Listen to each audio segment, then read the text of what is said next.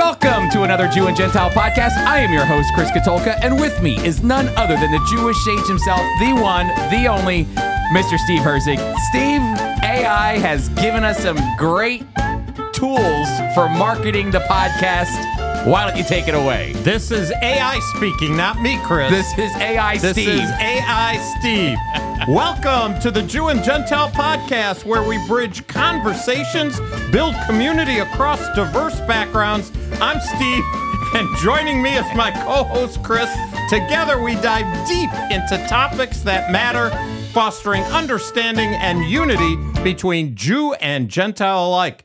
If you're enjoying our journey, I don't imagine how you could be doing that. Turning off. But together, we have a special invitation for you. Remember, this is AI speaking. Head over to our FOI Equip YouTube page and hit subscribe to not only subscribe to not only support us, but also get access to exclusive content. Of course it's exclusive. Who else would want it? It's so exclusive that nobody wants to deal with this butt kiss. That's right. Behind the scenes looks and more. Don't forget to also subscribe to the Jew and Gentile podcast on your favorite podcast platform to never miss, even though they want to miss this one, never miss an episode. And here's something exciting. It's true. Nothing's exciting at all. Here's exciting. The first thing. To our dedicated listeners, with a minimum donation of $10, you're not just supporting the podcast, you're also getting a unique piece of it. Picture this. Oy vey's me. Your morning coffee, but with Steve and Chris's faces smiling back at you from your mug. That's enough to kill anybody. That's right. Donate $10 or more, and we'll send you a special mug featuring our faces as a thank you for support and to keep us all connected with every sip. Your contributions help us continue these important conversations and keep the dialogue between Jew and Gentile open and vibrant. It doesn't realize that you and I actually agree on a lot of things. To donate, simply follow the link on your show notes. The show notes. We now know what the show notes are. Everybody knows where to go with the show notes to now. Visit our website. Thank you for being part of our community. Now let's dive into today's topic. Here we are. Hey, you know what the highball says? The high, not highball. What's the highball say? You know, the question is, after you reading that, are we going to have a great show? Is there anybody listening? All 7 of them went kaput. They said, what are these guys just reading stuff? Yeah. You know what's funny is that people, sometimes whenever they ask about how we do the podcast, they go, so you guys prepare for this? You write stuff down? That's what it would sound like if we wrote stuff down. People know we don't prepare. They would have dumped the podcast a long time ago, but the highball tells us how this show's going to be. Are you ready? Aye. You tell me, Einstein. Thank you, highball. A word from highball. We remember that's a gift from one of our listeners. 100%. Hey, really quick, a big shout out to a listener who we were just talking on the phone with, one of our 7, Eleanor, in North Carolina. Eleanor is... We thank God for Eleanor. Eleanor is an amazing woman who has really been a part of our team at Friends of Israel for a long time, supporting us, praying for us, encouraging us in so many ways. And so we were just talking to her on the phone, and I said, Eleanor, you got to listen to the next podcast because we're going to give you a big shout out. And when I asked her, do you think we're funny at all? She was like, meh. No, she said. Now, Eleanor was one of our early investors in Eternity, as she gave us some money in order for us to do some of the things we wanted to do in Equip. And as a result of her being a foundation stone, if you will, to what we wanted to do, I believe the Lord has really blessed as he startup money from Eleanor to a number of different people now that spans the United States in North America. And so, yeah, Eleanor deserves a shout out. I know she wouldn't want one, Nope. But we'll give it to her anyway. God gets the glory, but we're thankful for Eleanor. Just amazing. Steve, why don't you give us an update? How's your family holding up? I've gotten so many great responses. I don't know if you know what the last podcast, you know what I called it? No, I don't. Oh, you don't know? Okay, hold on. Let me see. Let me bring it up But really I quick. do know. Notice what I'm wearing, Chris. Yeah, please tell for the people who are watching. They can see your pin, but That's tell right. people this is who are not watching a pin for Shiva. Shiva means 7 days when an immediate family member passes. At the funeral, they, instead of ripping your garments like in the Old Testament, they'd rip their garments whenever there was great grief, great anguish. The prophets did it. When the Israelites sinned, the prophets were so angry, anguish, hurting, mourning. They'd rip their garments. Well, clothes are worth a substantial amount. So for both my sisters and myself, we got a little black ribbon that we pinned to our clothing. And then we stand up, and the rabbi comes over and rips the ribbon. So the ribbon is ripped because of great mourning. And you wear that 7 days. And so my mother passed on Thursday, so today's the last day of that. And I do this in honor of my mom. I know it doesn't matter to her now, because for those of you who listened last week, remind you that what a blessing to know that my mother, right before she died, hours before, received Christ as her Savior and Messiah. So that's great news. But again, the whole thing was Jewish. It was observant, traditional Judaism. So I wear this in honor of her. Yeah. So for our listeners, Steve's mom passed away last week. Yes. And then this week, another Steve who has a position of leadership at Friends of Israel. He's the executive vice president. His mother, who was 93, I believe. 91, passed away.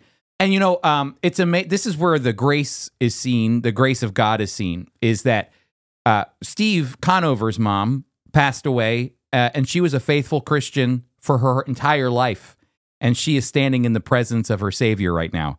Your mother had but moments left and accepted the Lord Jesus, and she is standing with Steve's mom right now. Exactly. It is the amazing, and there's even a parable that speaks to this, the ones who get paid for doing work, and the idea that up to the very last minute, God is giving the same amount of grace to everybody up until the moment that they're alive. And here are both of your moms standing in the presence of Jesus, and one believed her whole life and one up to the very last minute, but there they are together standing before Jesus. It is God's grace, and it is just like one of the persons who hung on the cross, the criminal. One criminal was not interested in Christ. The other, and they're hanging on the cross. They're gonna die.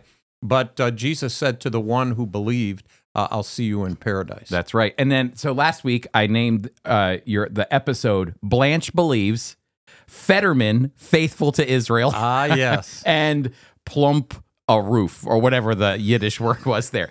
But anyway, it's just a great reminder, Steve, of your family and the testimony of the years, decades of praying. And God heard those prayers. That's right. We talked about that, and I did thank the folks in churches, individuals who I've met through the years. My sister has met as a believer through the years, all praying for her. Never stop praying, and that ought to encourage someone out there, no matter how old a person is, if they have breath, there's opportunity. We pray for them. We don't know if they're going to come to know the Lord. We hope and pray. And believe that God's grace is sufficient. Last night, Steve, I had an opportunity to go and to moderate a Jewish event. That's a tall order. A goy, a Gentile moderating the Jewish group. It was fantastic. I moderated an event for the JCRC, which is the Jewish Community Relations Council of South Jersey here. And it was featuring a woman that we're going to have on next week. I got her. She's going to come on the podcast next week. And her name is Dalia Zadaya. And Dalia is actually roaming through the United States right now because she was basically run out of Egypt. She is probably what you would consider a more liberally minded Muslim living in Egypt who defended Israel in their war against Hamas. Chris, tell our listeners, the Egyptians, people, had no idea about October 7th. Yeah, Dalia was telling me that October 7th happened, and the news that came in from Arabic news was the Israeli army had some conflict. Yeah, they had a little tsurus. A little tsurus in Gaza, no problem. And a few days goes by, and Dalia had connections with Israelis, and she was doing a Zoom with some Israelis for an official policy type of event. She's a policy wonk. And so she says, they say, don't you know what happened? And they show her video clips, and she says, this isn't what they're telling us on Arabic television. They're acting like it's bupkis. And so she found out, and she immediately spoke to the Israelis and said, Israel has a right to defend itself against Hamas. Hamas needs to be destroyed. She told Egyptian public TV, Khan News Network, Israel has a right to defend itself against the terrorist organization Hamas. Hamas should be destroyed. You know what happened? Death threats came to her from Egyptians, and now the state wants to sue her for treason. She said, if I fly home to Egypt, my name's written down. I said to her in front of the group, you're getting kind of famous. She goes, actually, I'm getting so famous. She was walking around here, and a Moroccan Muslim man saw her and recognized her face from Arabic news and said, you shouldn't be doing what you're doing. So she kind of got scared, she was nervous. And so, you might not have heard the name Dalia Zadaya, but next week we'll be interviewing her, which will be featured soon on the Jew and Gentile podcast. It's amazing what she has to say. She actually runs a policy center called the Center for Middle East and Eastern Mediterranean Studies. And it's all about liberal democracy. And so she's trying to promote liberal democracy in Egypt, and they've run her out. Isn't it interesting, Chris, that in New Jersey, in Cherry Hill, New Jersey, they had Dalia come, and she's a Muslim woman, and they weren't afraid to put a Muslim person on. They're not against Muslims. They're not against a person practicing their religion. They're against people who want to eliminate them. 100%. And she's not one of them. She didn't know how many Egyptians were in the dark, literally, concerning what happened October 7th. We take it for granted that we know instantly.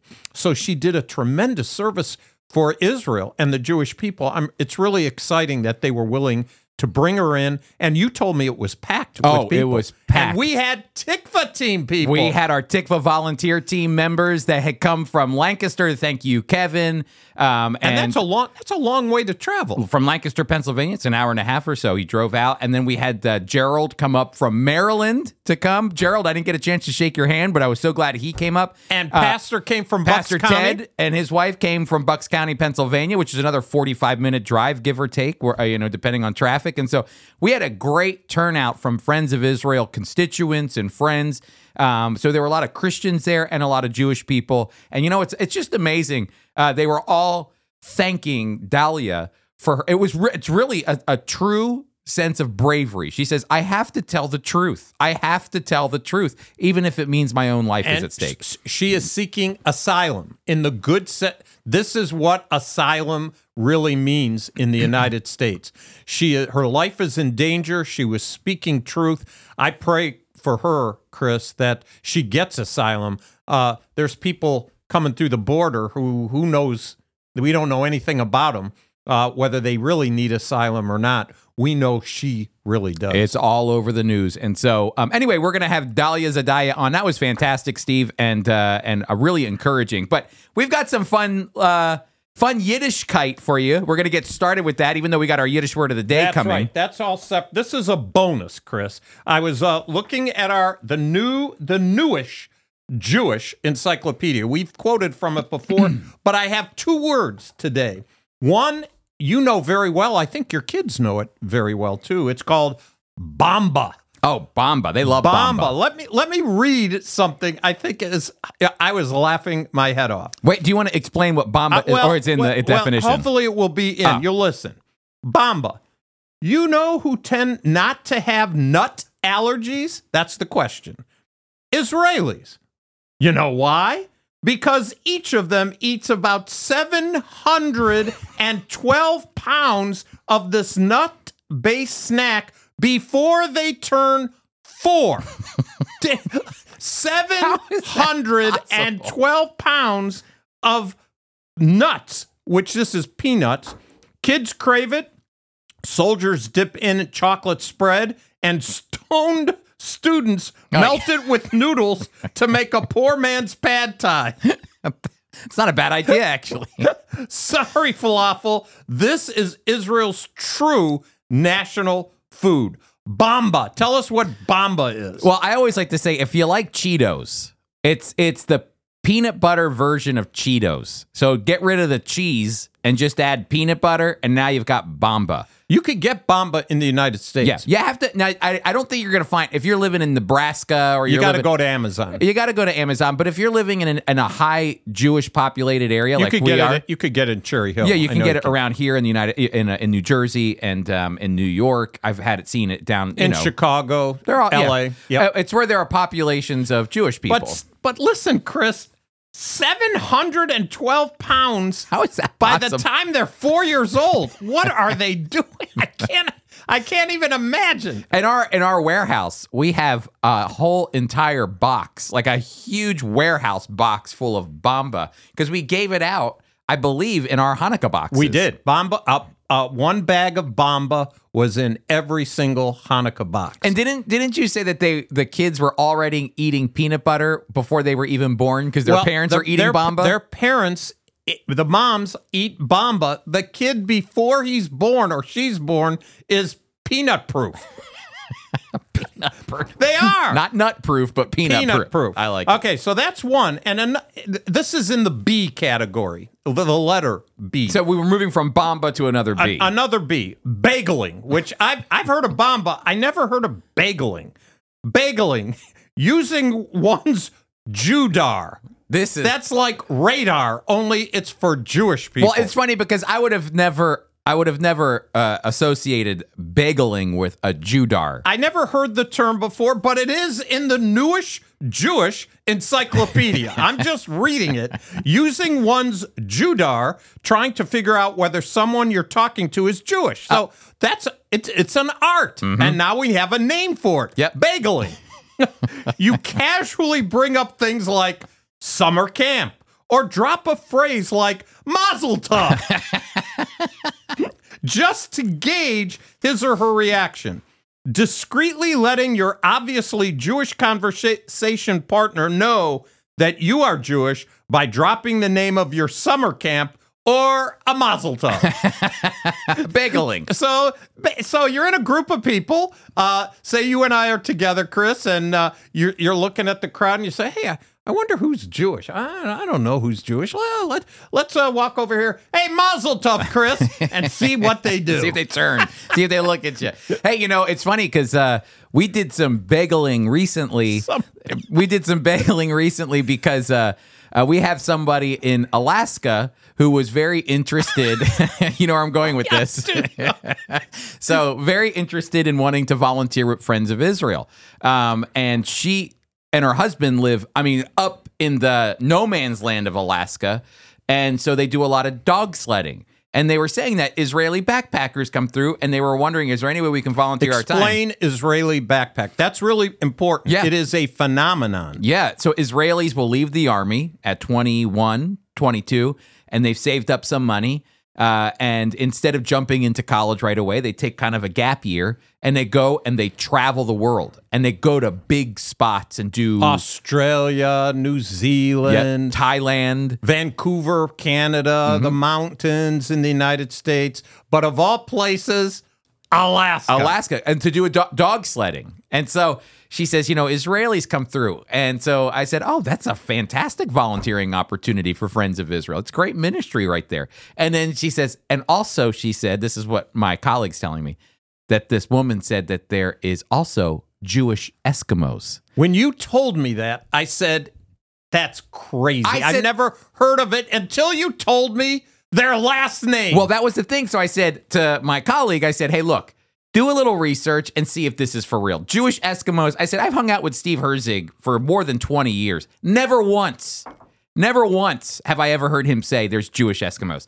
So my colleague does a little research. I can't find anything. She said, so I called this girl and I said, there's no Jewish Eskimos. She goes, oh no, they're Jewish and they're Eskimos. They've just been so removed from Judaism that they don't consider themselves Jewish. They're Eskimos.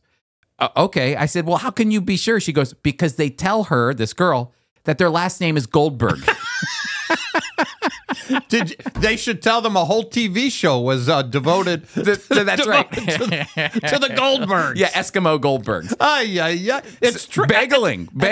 That's bageling. That is about Goldberg isn't Mazel Tov, but it's close when enough. you get a last name, you go, that's good. Yeah, I'll see if that works. I'm in. All right, so bageling, that is so good. All right, Steve. Well, I have one more, Chris. Oh, this is hilarious. This is really interesting. You know, when my mom passed, I spent some time with my sister, who also lives in the same apartment that my mother lived in.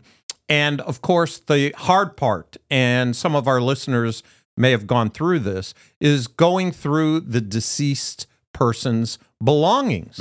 That's very emotional. And we didn't want to do it right away, but my sister was wanting to go through some of the fun things for grandkids and great-grandkids. So she had costume jewelry and things like that. So they were opening up all containers. All of us were together, and the little kids were grabbing, necklaces, inexpensive necklaces, and all kinds of things. And there were some books in there. And my sister said, "Steve, are you interested in any of these books?" I said, "What?" And she said, "How about Yiddish with Dick and Jane?" What? She said, "Yeah, this was Mom's book, Yiddish with Dick and Jane." Now, Chris, you're a little too young for Dick and Jane books. You know about them. I literally had Dick and Jane books in kindergarten, first grade to read, but only, Chris, this is the Yiddish. Look at what it says on the back. This is to get your attention. Your book has a thing on the back. My book has a thing on the back. Something so you pick up the book and you look at it and say, "Am I interested in this? What is this?" So on the back it says, "Oy vey." You got my attention. A primer like no other. You think? What better or funnier language than Yiddish to express those shades of feeling and nuances of meaning that plain old boring English just can't deliver? And who better than our old friends Dick and Jane and their little sister Sally to teach us? And it goes on. You'll plot, you'll quell, you want to give copies to all your friends. So, what are you waiting for already? So, are you going to read one? I'll start off with the beginning. Yiddish with Dick. I can't. It's hard for me to even get it out. Jane and Bob have 2 children. Their names are Katie and Scott. They do well in school, of course, they do, and help take care of Max and Whiskers, a dog and a cat. "What good kids we have," said Jane, and Bob, "Kunahora." Kunahora means knock on wood, and then they go poo, poo, poo. Literally, that's Yiddish. Saying poo, poo, poo is to chase the evil spirits away. So how do you say that? Kunahora, poo, poo, poo. Kunahora, poo, poo, poo. Is that what it says? No, they don't add the poo, poo, poo, but anybody who speaks any Yiddish, who knows any Yiddish speakers, poo, poo, poo. My mother did it all the time. It's crazy. So we've got great kids. We got great kids. Healthy. It could be worse. They could be terrible, like in prison. No, thank God they're, instead of we say praise the Lord. Yeah. They say Kunahora. Jane shows Bob and the kids the pretty purse she bought for Ellen's birthday. Ellen is Jane's best friend. "I wanted to get something nice for Ellen," says Jane's. "I did not want to get a piece of schlock." What is that? Schlock is junk.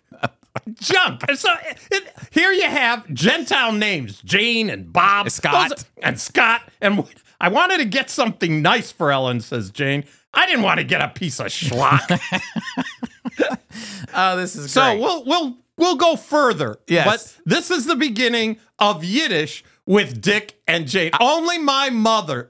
Thank God for her. This is gold. That's gold. This is gold. That is absolute gold. All right, so we'll keep up with that. Steve, before we go to our new study that we're doing. That's right. We finished Daniel. First, I'd like to remind our listeners, because Steve did such a fantastic job with the AI Steve. He did a fantastic job, but I just want to remind you, FOI Equip is our sponsor, and we've got our mug on a mug if you give a $10 donation minimum.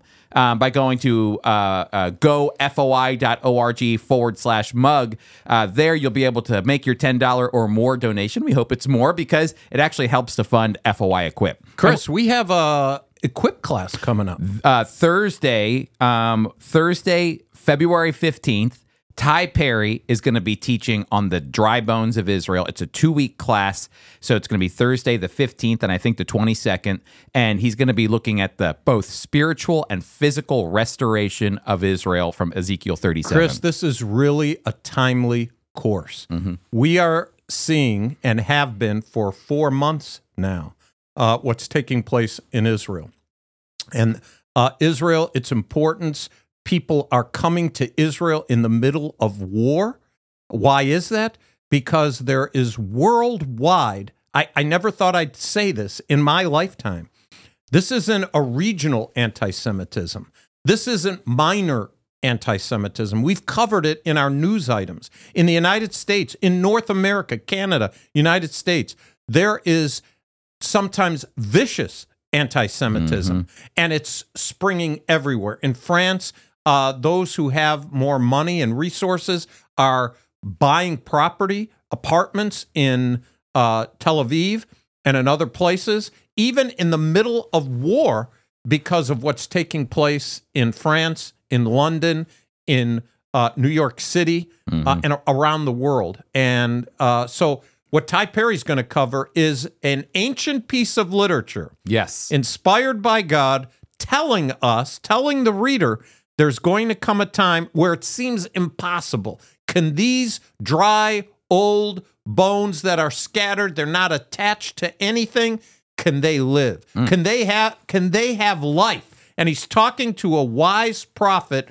who looks at the vision. I love it. He looks at the vision and says, in his mind, I'm sure, there ain't no way. Yeah. But then he knows he's talking to the God of creation, God of the universe, the creator of all things. And what does he say, Chris? I'll give you the punchline. Yeah, What does he say? He says, only you know. Is anything okay? That is very Yiddish. Sei gesund, God. You can do it. That is it's a great lead in. Ty's class is going to be, and Ty's a fantastic teacher. And so, again, you want to go to foiequip.org foiequip.org, and there you can register for the class. And you can give them this one, Chris. Oh, right, yeah, the right mug. on the mug. Oh, yeah, we've got a new website, the jewandgentile.org. Yeah, don't make it complicated with the backslashes and the this and the that. Tell them what it is. Jewandgentile.org. Go to jewandgentile. A whole lot easier than the backslash. Bada bing, bada boom. I don't want to deal with show notes. That's all that comes up in my mind. Show notes. Hey, next week, too, we forgot to mention this, but next week, you and I are going to be in Lancaster, Pennsylvania. We are. We're going on the road again. We've been in Dallas. We've been in Florida. Now we're going to Lancaster, Pennsylvania. We've done one in Lancaster, Pennsylvania before, but this isn't at our conference. This is actually a fantastic this is group for of people. some folks who are retired, living in a retirement community. And we had a lady who's very familiar with Friends of Israel, not so much familiar with the Jew and Gentile podcast, although but she might get scared. She might be familiar with us by the end of our time. She's going to be like, what did I do? But our topic there is going to be Gaza again, a special meeting live. We're going to be with them and have our podcast and talk about what's happening and answer their questions, even have them come up, ask their questions. It's going to be interesting, Chris. It's not like we practice this. Who knows what it's going to be like? Nope. And we're going to haul all of our equipment out there. It's going to be a fantastic time. So, but Steve, we're starting a new series. We are. And our new series is really looking at the Jewishness of Jesus in the Hebrew Scriptures. But we're not just starting with Jesus. We're actually going to start with some deep theological concepts. And today, this actually all comes from Menno Kalischer's book, Jesus in the Hebrew Scriptures, The Identity of the Messiah. And I should not just say Menno Kalischer. He is Pastor Menno Kalischer and Dr. Menno Kalischer. And if you're not familiar with Menno, he serves with Friends of Israel. He's a church planter in Jerusalem with a very, very vibrant church in Jerusalem called the Jerusalem House of Redemption. And so this is a book from Menno. So it's coming from an Israeli, a Messianic believer, all about the Jewishness of Jesus from the Hebrew Scriptures. Exactly. This was originally written in Hebrew and distributed, and it still is distributed in Israel, But because of the topic, we at Friends of Israel decided to have it translated into English, and are finding that we benefit a great deal from the scholarship that Menno Kalischer, who's not just a pastor, he is an author. He has written more than just one book. He has written several of them, and many of them come from the messages that he gives every Shabbat. What? Shabbat? Kristen, why is he preaching on Shabbat? Well, we over here, our weekend begins with Saturday and ends on Sunday. And in Israel, their weekend begins on Friday, which is the beginning of Shabbat, Sabbath, and ends on Saturday. So Saturday is technically their Sunday. That's when everybody worships. And remember, in Israel, Christians are the minority. The majority are Jewish people. So Saturday is the day that everybody worships.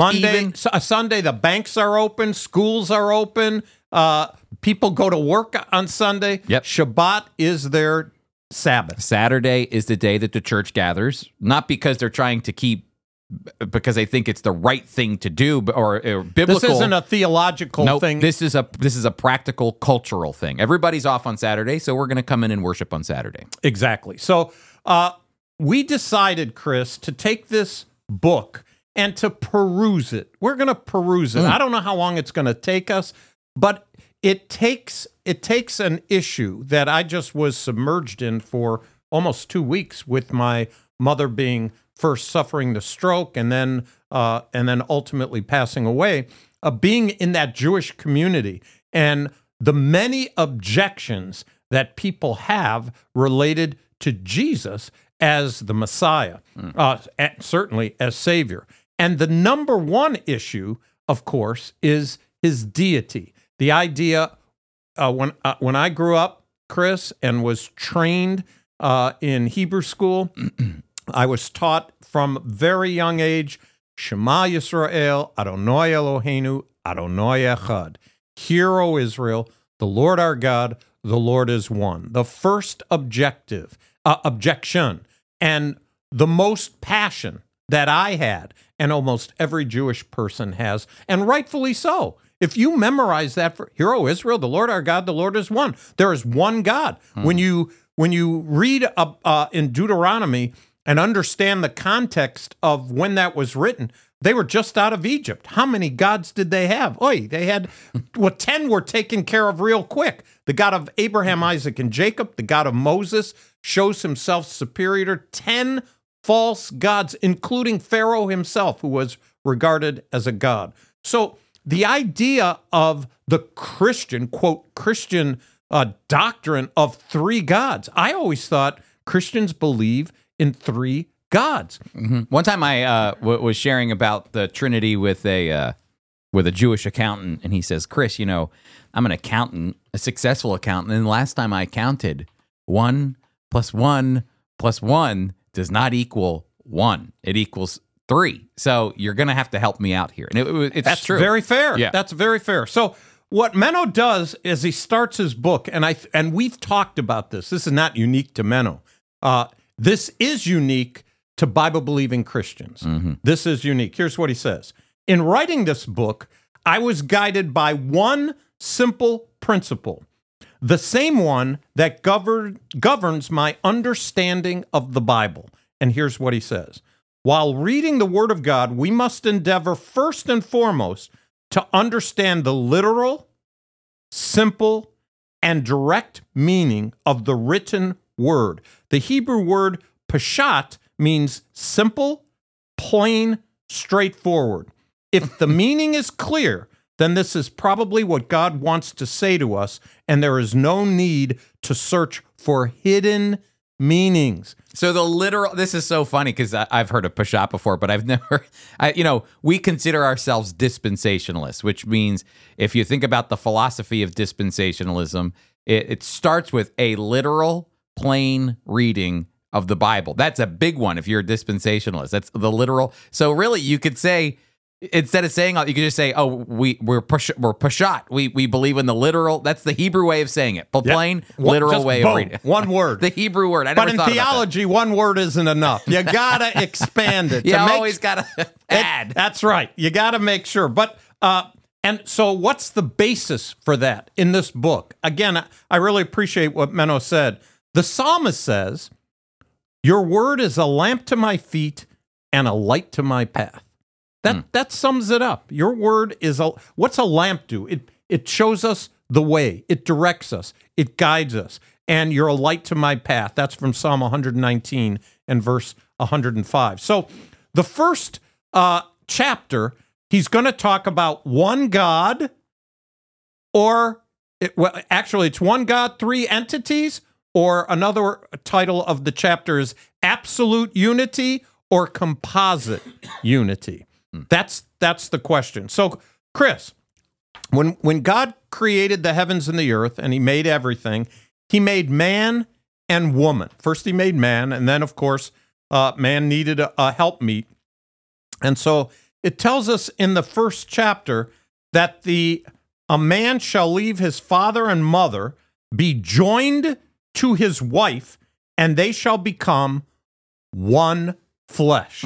Think about that. The word echad. There are two people, one flesh. Mm-hmm. And the Hebrew there is almost like the idea of cleaving is like cement. It's like they bind together. In fact, in traditional marriage, let no man asunder. Mm-hmm. Yeah. So you said that at my wedding when you forgot my name. That's right. I forget everything.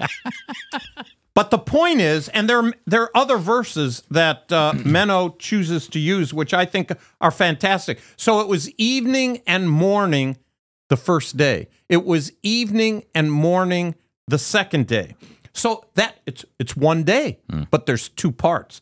He goes on in Ezra chapter 3, and when the 7th month had come and the children of Israel were in the cities, the people gathered together as one man, ish ichad, to Jerusalem. So he says the context also provides the number of people to whom the words as one man refer. 42,360. Yeah. So one could mean two, or it could mean 42,360. So he asks the question,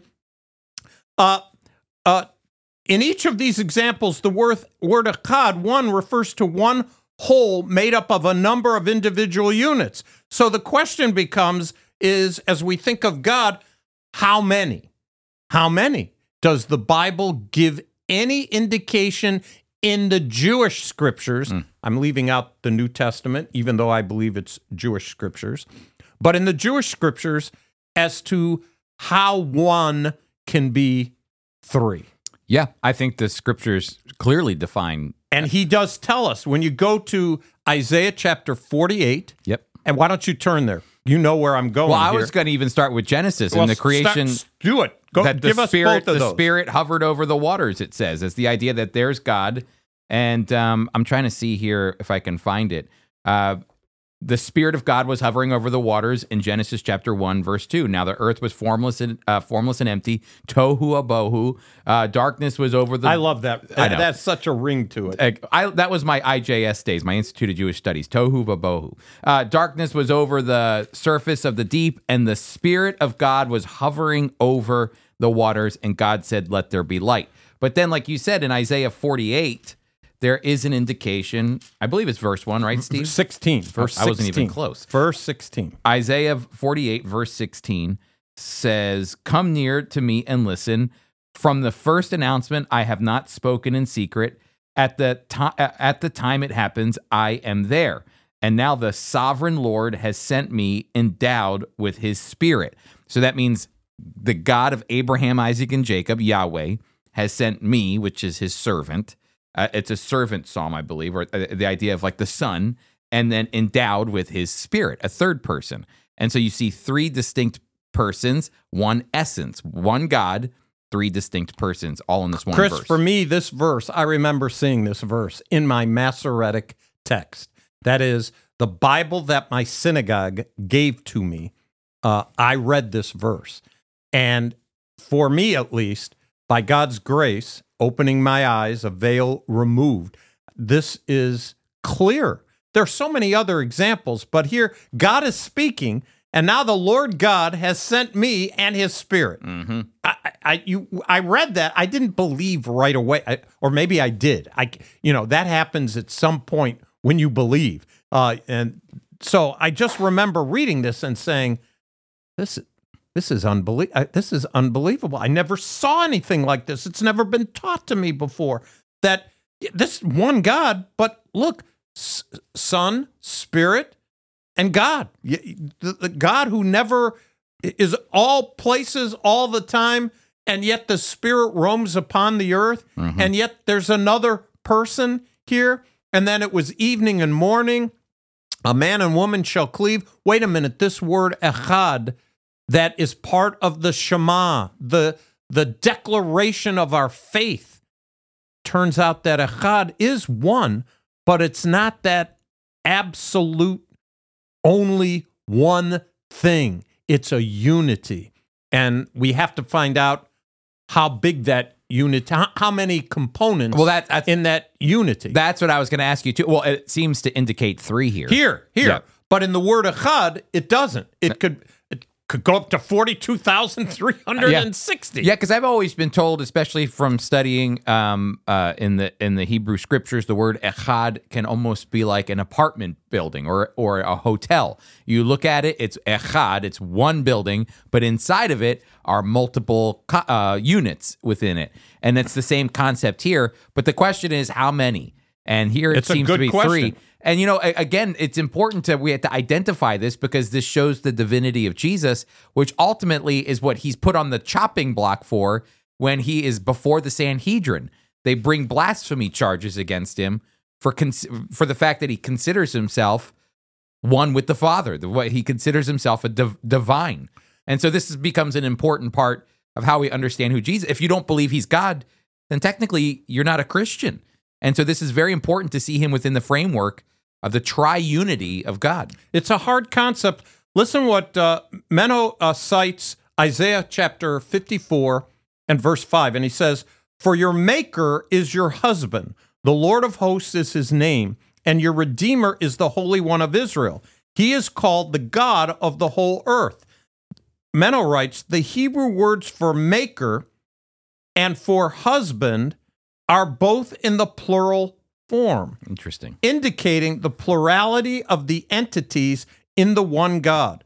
The same is done in the following example. And then he goes to Psalm 149. Let Israel rejoice in their maker, plural, in their maker.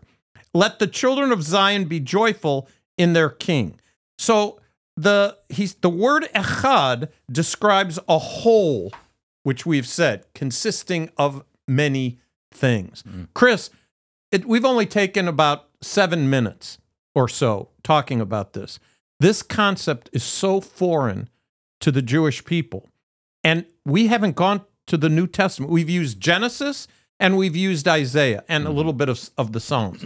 So, first of all, if a Hebrew reader or speaker sees this, they'll get the idea much faster than the English speaker. But nonetheless, it's still a concept that is very difficult to understand, but very important to how the New Testament, how the New Testament and the from a Jewish perspective, you could almost say it's the audacity of Jesus to consider himself God. That's what brought him before the Sanhedrin. That's what they used against him to get him to the cross, these blasphemy charges. But really, it's like you said, foundational to even creation, that we were created in the image of God. We didn't even talk about Genesis 1:26 and 27 when he says, let us make man in our image. This plurality that's going on, which we can only credit to the proto-elements of the triunity of God. So, Chris, I hope that the 7 listeners that we have will buy 7 books, and they could go along with us.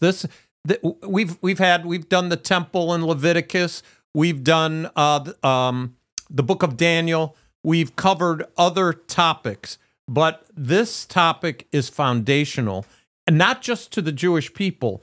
The New Testament is built on what we've talked about just these last few minutes. And to pick up Menno's book and maybe to follow along with us, I think will be really helpful. Which they can get by going to the show notes. The show notes. I put a link in there. You can go to our show notes, and there's a link. I love you going to the show notes, which I had no idea what they were. Now I do. This is great. Why'd you just steal my... Oh, I stole yours. Oh, sorry. You stole all my news items. All right, way to go, Chris. All right, so we have our news here as we move to what's going on in the Middle East and in Israel and in the Jewish world. And all other things as well. But, Steve, I want to start here because this is a big one. This comes from Axios, which reported that Biden issues an executive order targeting Israeli settlers who attack Palestinians. Now, this is an issue, Steve. First of all, it's hard to call them settlers. The land is disputed land. It's this is a big problem when we're talking about the West Bank, Judea, Samaria, is that if you talk to some people, they say Israel's the occupier in the land. But if you talk to other people, when they look at the legalese of the UN charters and resolutions, they say Israel's not occupying; it's disputed land. It hasn't been settled yet, so technically, they're not occupiers. It's fair game. It's fair game. So if they build, they have the right.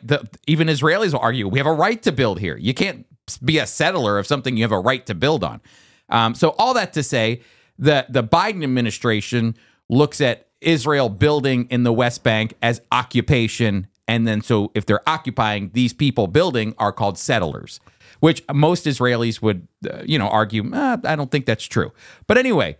But this is an executive order that Biden's giving. I didn't know he could give executive orders because apparently he can't fix the border wall. Never mind. That's too political. I think Joe Biden would say, hey, it couldn't hurt. So here he is.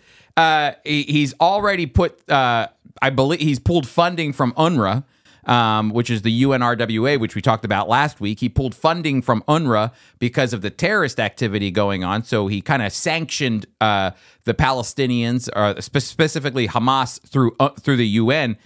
But of course, what's going on now is instead of just targeting the terrorist organization, which is out of control, he's got to try to balance the situation. Biden's got to balance it. He was just equity. 100%. He was just up in Michigan, which has a huge Muslim population. And of course, as he's up there promoting who he is and touting his accomplishments in his administration, he begins to push this new agenda to, I think, try to balance his approach between Israel and Hamas. Listen to what he's going to do or already has done. The settlers' assets and bank accounts in the U.S. will be frozen, and no one will be allowed to trade or transfer money through the U.S. financial system. Yeah, that's huge. That is huge, Chris. That means individual folks, and I think right now the number is 4 of them that fall under this. That's 4 Jewish folks who are, quote, settlers, who, according to Biden, have violated this territory by occupying it. They're now targeting them. They will target individual people. If they have any assets in the United States, they'll be frozen. And it should also be noted that there are Israeli politicians who the Biden administration would consider settlers. And so, but the thing that they're trying to pinpoint are those Israeli settlers who attack Palestinians since October 7th. So they're saying that Israeli settlers have been attacking Palestinians, which is true. And it is wrong. We are fully against any of that unless it's in self-defense. I can say on the Jew and Gentile podcast, we are 100% against that. But here's the problem, is that, yes, it is a situation, but it's being dealt with by the Israeli government. The government is managing its own, it's a crime what they're doing, and they're managing it. As the Axios reports, the Israeli government claims it has taken robust action over these last 2 months to tackle the problem, and that it led to a decrease in the number of violent attacks against Palestinians in the West Bank. Steve, this is what, if I were the president, I would not be wasting my time if I knew that a government was managing criminal activity. The problem with Hamas is that it is an entire criminal terrorist organization. And for some reason, he's got to try to find some balance between Israel and Hamas or Palestinians. Listen what Axios records. The administration had considered, including ultra-nationalist ministers Itamar Ben-Gvir and Bezalel Smotrich? Oh, yeah. On the Bezalel Smotrich, yeah. Smotrich. On the list of sanctioned individuals, but it ultimately decided to leave them off for now. Yeah. For now. And focus on those who perpetrated attacks, the U.S. official said. So the Prime Minister's office comes out and says, excuse me, the vast majority of settlers are law-abiding citizens, and many of them are fighting these days to protect Israel. Israel's taking action against people who break the law everywhere, and therefore there is no place for unusual measures in this regard.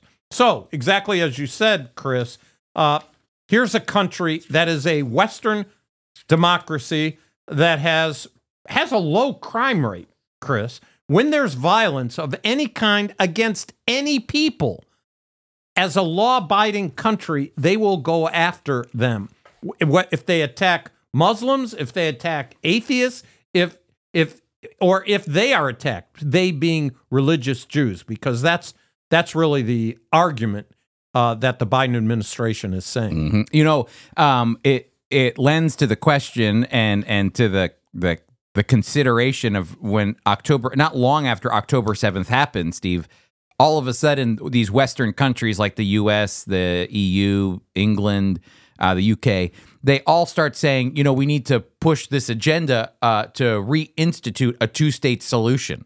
And it's so to think, you know, a two-state solution. You mean after these barbaric acts take place, now all of a sudden you want Israel to make friends with the people that are still in power, and now you want them to have a state next to you? You know, it's almost absurd that they would think that.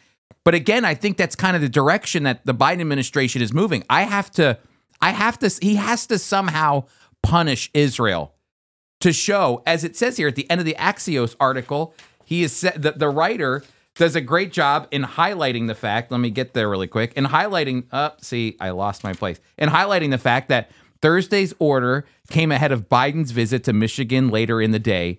The state is home to the biggest population of Arab Americans. Arab American voters angered over Biden's policy on the war in Gaza could endanger his reelection bid in several key swing states. He believes he can only win the state if he gets those votes. And so now, again, this is a problem, is that now Israel is a election talking point, and now the Hamas war, which is life and death for Israel, is a talking point for a president. And now he's just trying to go, hey, look, I've punished. I've got Israel on the line, just like I've got Hamas on the line. Yep. Well, Chris, here's one that, you know, I remember when Yasser Arafat won the Nobel Peace Prize. He won the Nobel Peace Prize.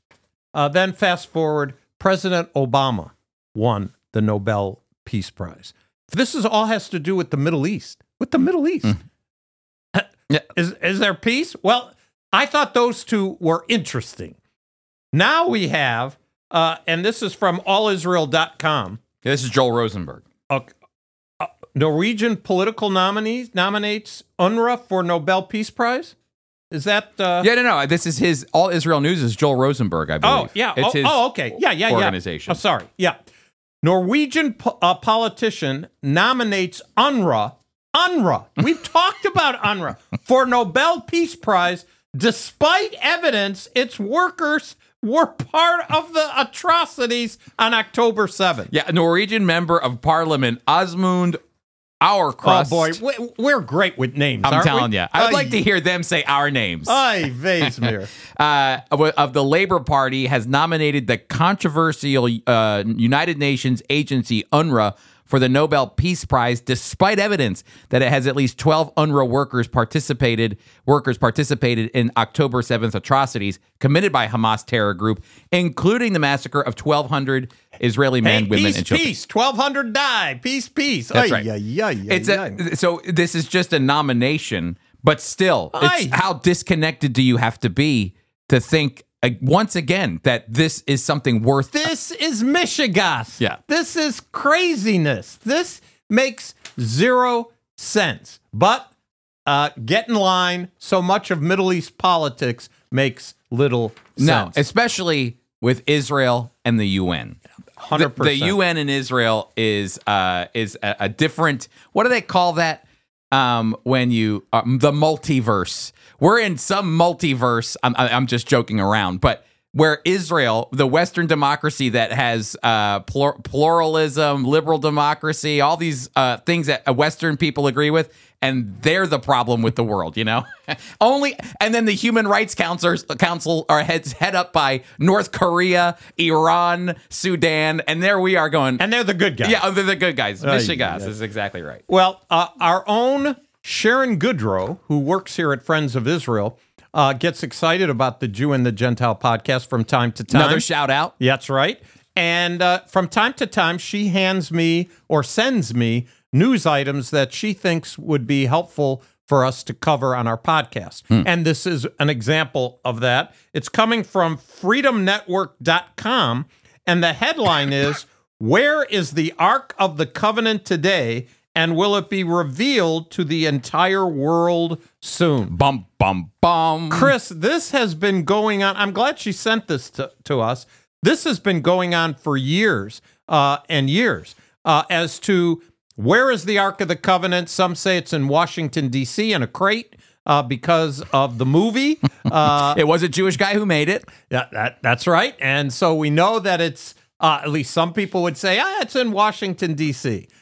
There's some who say it's in Ethiopia. There were a couple books written back in the 80s that documented, they said, that it's being watched by a group the shrine. of people who are soldiers are guarding the Ark of the Covenant. And that went, and is still, there's some people that believe it. Amongst very observant Jewish people, there are tunnels underneath the Temple Mount that say that Solomon built those and that the Ark is there. It can be removed, but it has to be removed at the right time, because right now, any kind of moving or shaking on that Temple Mount, Chris, we have a war going on with Hamas, a possible war that's going to go on from the north with Hezbollah, trouble in Iran. But I will tell you this, Chris, I'm no prophet. If there's trouble on the Temple Mount, I'm talking about major trouble where the Islamic imams believe that the Temple Mount is being attacked by the Jewish people, there will be World War III. Yeah. And so the problem is, and this whole article is devoted to the various groups who say they know where it is, and I've just covered them, but they believe it's underneath the Temple Mount. So what's interesting, though, is that, as you said, in the end, is that the Temple Institute, where we go. Yep, we take people to the Temple Institute. I think it's important to tell our audience, too, about the Temple Institute, because if you've never gone to Israel with us, or maybe we didn't get a chance, because sometimes the Temple Institute has a finicky schedule. And so when you go in there, it's all of the items that will be used in the future third temple that will be rebuilt by the Jewish people. And we believe there will be a temple built. And so do the Orthodox Jewish people. We agree with them. 100%. That's why we take the people there. But it was the one who I think oversees the Temple Institute who said that it will be revealed, the tabernacle will be revealed, but only... Not the tabernacle. I mean, sorry, the Ark of the Covenant will only be revealed when the Messiah comes. That is the number one belief amongst multiple beliefs, but the number one by far is that the Messiah will do this. Steve, I want to share my opinion on it. Please do. Because I think we have found the Ark of the Covenant. And I personally believe Jesus is the Ark of the Covenant. That's my personal opinion. I think everyone's digging around in the dirt and they're looking for the seat the throne of God, and I believe Jesus is the Shekinah glory. I believe he is the Holy of Holies, all wrapped up. I believe that when he walked among his people, it was God's presence as the second person of the Trinity. We talked about that earlier, sent to go and to minister to his people and to provide salvation through his death, burial, and resurrection. So I think a lot of people are always looking for the lost artifact of the Ark of the Covenant, but I think Jesus came and he said, it says in John 1:14, that he came and he tabernacled with us, which is the idea of God's presence coming to earth. 100%. Sometimes, have you ever heard when you're hiding something, hide it in plain sight? So, and that's where it is. People can't find it if it's right in front of them. And your idea, it makes perfect sense. It's certainly, you read in Revelation that the Ark of the Covenant is in heaven. Yeah. And so... But I understand what you're saying. And maybe the highball knows. Yeah, I was just going to see what the highball thinks about this. What am I, a psychic? Very good answer. You know what? He took the Ezekiel approach. Yeah, I'm not going to. Don't ask me. Only you know, God. That's right. Only you know. All right. Well, listen, everybody. We've got before I hit the music, I'm going to let Steve say this Yiddish word as we go to our Yiddish word of the day, because Yiddish word of the day. It's not even one word. No, it's a phrase. It's a phrase, and I came across this phrase, Nisht goyschen und nicht geuflen. Now, you've heard this before. Nisht, yes. I've never actually said it, but I used to hear my parents talk about it. And it means nonsense. No sense at all. No, but, nonsense. But it's more than just, sorry. It literally means don't climb up and don't fly. So don't climb or didn't climb and didn't fly. Can you say the Yiddish again? Yes. Nisht geshtoygn und nicht geflogen. Didn't fly. Nisht geshtoygn und nicht geflogen. Didn't fly, didn't climb? Didn't climb and didn't fly. And then the etymology of this is why we brought it up. The expression is a denial the divinity of Jesus. So it's Yiddish to deny the divinity of Jesus. It literally means nonsense. It means no, but they use it especially. This expression is used to deny that Jesus is God, which, by the way, that's what we talked about just in the book of Genesis. We didn't see the name Jesus. We didn't see the word triunity or Trinity, none of that. All we talked about was the plurality of God, which opens up an opportunity for what later is going to be revealed. But when Jewish people encounter a Christian, if you encounter a very observant Jewish person and they say, Nisht geshtoygn und nicht geflogen, you better say, okay. I do believe that Jesus is who he said he is. 100%. Hey, it means when pigs fly.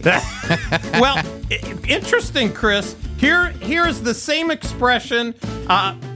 If the horses get horns, that's Afrikaans.